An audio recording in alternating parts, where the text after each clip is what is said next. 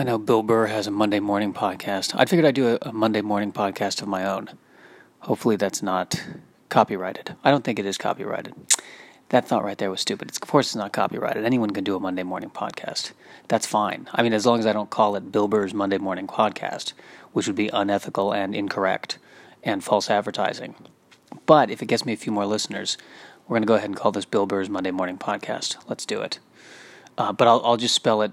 I'll just spell it B-U-H-R-R. So it's a different Bill Burr. H is silent, of course, as it was pronounced by the Spaniards back where the original Burrs were from. That's not true, actually. The Spaniards pronounced it Buhrr, but fell out of times when the new Spanish king refused to pronounce H's in the middle of names. I feel good about what just happened. I don't take enough risks in life. That's my problem. I don't take enough risks. So I figured I would do this, and the risk I'm taking right now, here's the risk I'm taking right now. The risk I'm taking right now is that anyone out there would find this amusing, which is a phenomenal risk to take, because I'm not about to tell you a story of something amazing that happened. This is not a podcast about serial killers. That's very engrossing. I don't think I'm a serial killer, unless I'm one of those serial killers that blacks out while I'm not killing.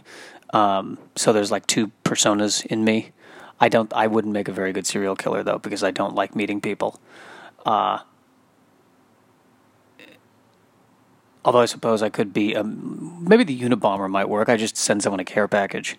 But even then, I hate going to the post office. It could probably all be done online, though. No. But then where's the fun? That's the thing. And there'd be too much guilt involved with me. You know, think of all the property that would be destroyed. And the people, but mostly the property. I'm a big Formica fan. I don't want to see Formica destroyed.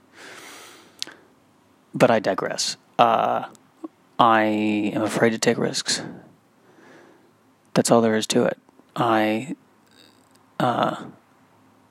There are women who have come and gone in my life who I could have asked out, who I have not asked out. And it was just the fear of rejection, or, as one of my theater professors pointed out, the fear of acceptance, and then I'm in the relationship, and then that can cause all kinds of insane things. So fear, I have allowed fear to really keep me from living my life. That's what I'm coming to. And I think that's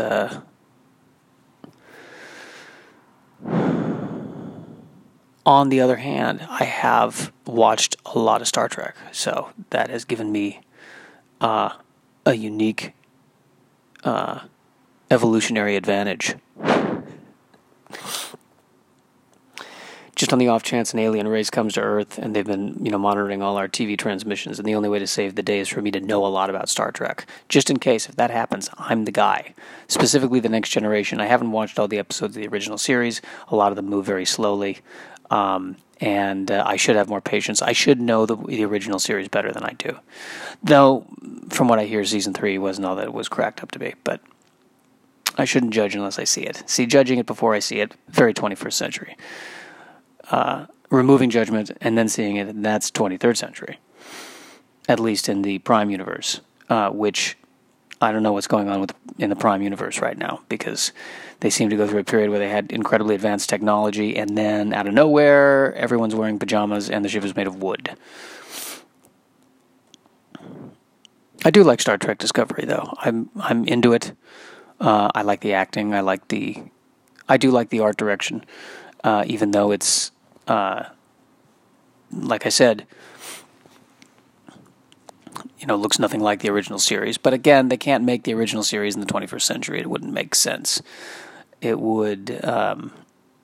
It's not what the younger viewers want. It's not what that. It's got to be 4-quadrant, baby. It's got to be 4-quadrant. Got to attract fans, young and old and new. It's got to have a zest, baby. It's got to have a zingy zest. That's the agent who pitched Star Trek Discovery. It's got to have a zest, babe. This one's got zest. Say what you will about any of the other pilots you're looking at. This one's got zest. I was watching it on All Access on the app, and it was skipping and wasn't working for about an hour. So I had to come back and watch it later, and then it did work. So that's technology for you. What's the point I'm trying to make? I'm running away. I'm afraid to take risks. So what are risks? What are risks that I can take? Well, if I see an attractive woman, actually talk to her. Just talk to her. That's a good risk. I don't like doing it to someone I've never met before in public, in like a Starbucks, when they're obviously trying to study for their physical therapy exam so that they can land a good job and eventually have a husband and have a kid and try to buy a house in California, which is insane, and then live an entire life in debt, and then they will die, and then that, but their children will live on, and so on and so forth. I'd hate to bother that situation.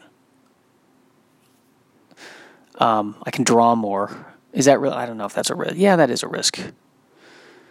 To take more time to draw. I think it might be good to think less. To take, because I will when I wake up, I'll spend a good 15 minutes just rocking back and forth thinking, and that's the worst. I just play the worst case scenario in my head over and over and over again in situations where I'm abused. Hopefully imaginary situations where I'm abused, and then I come out of it reciting a very dramatic and noble monologue. That's how I wake. That's my morning coffee. My morning coffee is worst case scenario. That gets me awake, and then I'm ready to start my day and ready to pan. You know what? That'd be a huge risk. Not to worry. I wonder if I could actually pull that off. Because worrying, it feels like a habit. I start worrying before I am aware that I'm worrying. It just kind of kicks in. That'd be a great risk, not to worry. I don't know what I would do with all the time if I wasn't worrying. I would suddenly have. I could crochet. I could macrame. I could do decoupage. That'd be nice. Decoupage on Formica with a carafe. No, I'm just spouting words of things you'd see in a moderate kitchen. I don't know what a moderate kitchen means. I'm in a moderately expensive kitchen. How about that? Middle class kitchen. Kitchen of the bourgeois. The kitchen of the working man. Working man's kitchen. Formica, decoupage, and a carafe. Only for special occasions, the carafe. If anyone is still listening to this, I salute you, sir or madam. Probably sir. I have a feeling this is going to skew more towards... Well, that's not true. The few times that people retweet me or like it, it's a lot of times it's women, which is very surprising because I didn't think I was... I never put myself in the Brad Pitt category. I put myself more in the...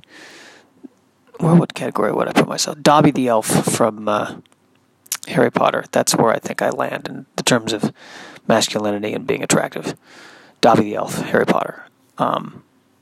Nothing wrong with that. I'm not necessarily dissing it. I'm trying to come to terms with how I look and how I sound because I haven't been happy with it for a long time. I have not been happy. I want to look like and sound like Harrison Ford and have his demeanor too. That's just a tough guy. I'm not going to take shit from everyone. I will take your shit. I will. I can advertise that on t-shirts. I will take your shit. I will take a lot of shit. It's amazing the shit I can take. I can take all of the shit. I take a ton of shit. Or maybe it's not that much shit comparatively to other people who've taken a lot of shit. But it just feels like it's a lot of shit. But there's a lot of shit will be taken with me. I assure you. And right now I feel like I'm being pedantic when I talk. That's the other thing I'm doing. And I'm being I'm trying to sound like I'm smart. So I wanna. That's a risk, is to not sound smart, just to sound like me, and to talk from a place of being just myself. And talking from this place, I am. I'm concerned about my testicle. Let's talk about that too. I had a doctor who said I need to get it checked once a year. It's been 2, maybe 3 years since I've gotten it checked. They're concerned about the varicose vein on it, that it might strangle my testicle, and then I would not be able to have kids. My body is strangling myself. My body is strangling my testicles. And I can't help but wonder if that's Darwinian evolution saying we should end this now. The Snyders have had a good run, but it's time to clean out the gene pool, and the pool boy is here. I don't know the answer to that question. Other risks I can take. Not being stressed, not being worried, having more fun. I think a big risk I can take is actually taking a full day off.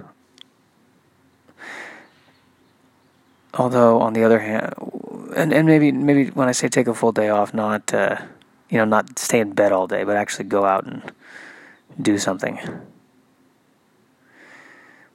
Like make love or go to the LACMA. Realistically, it's probably going to be going to the LACMA. It would be awesome if I could make love in the LACMA. I don't know where or when that would be possible. It would certainly be a bit of an inconvenience for the other people there. I'd want to do it in the classical section, because then at least I would fit in with the milieu.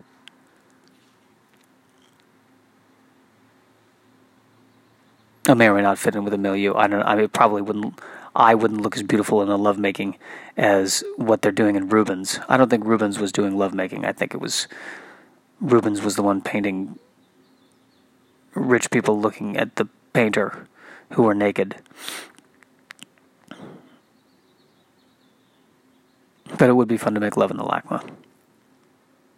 Or the Getty Center. I think the Getty Center, I would almost rather do that in the Getty Center, because I know the Gettys were a rich family, and there's a part of me that likes the idea of, I don't know, I think it'd be a fun way to protest.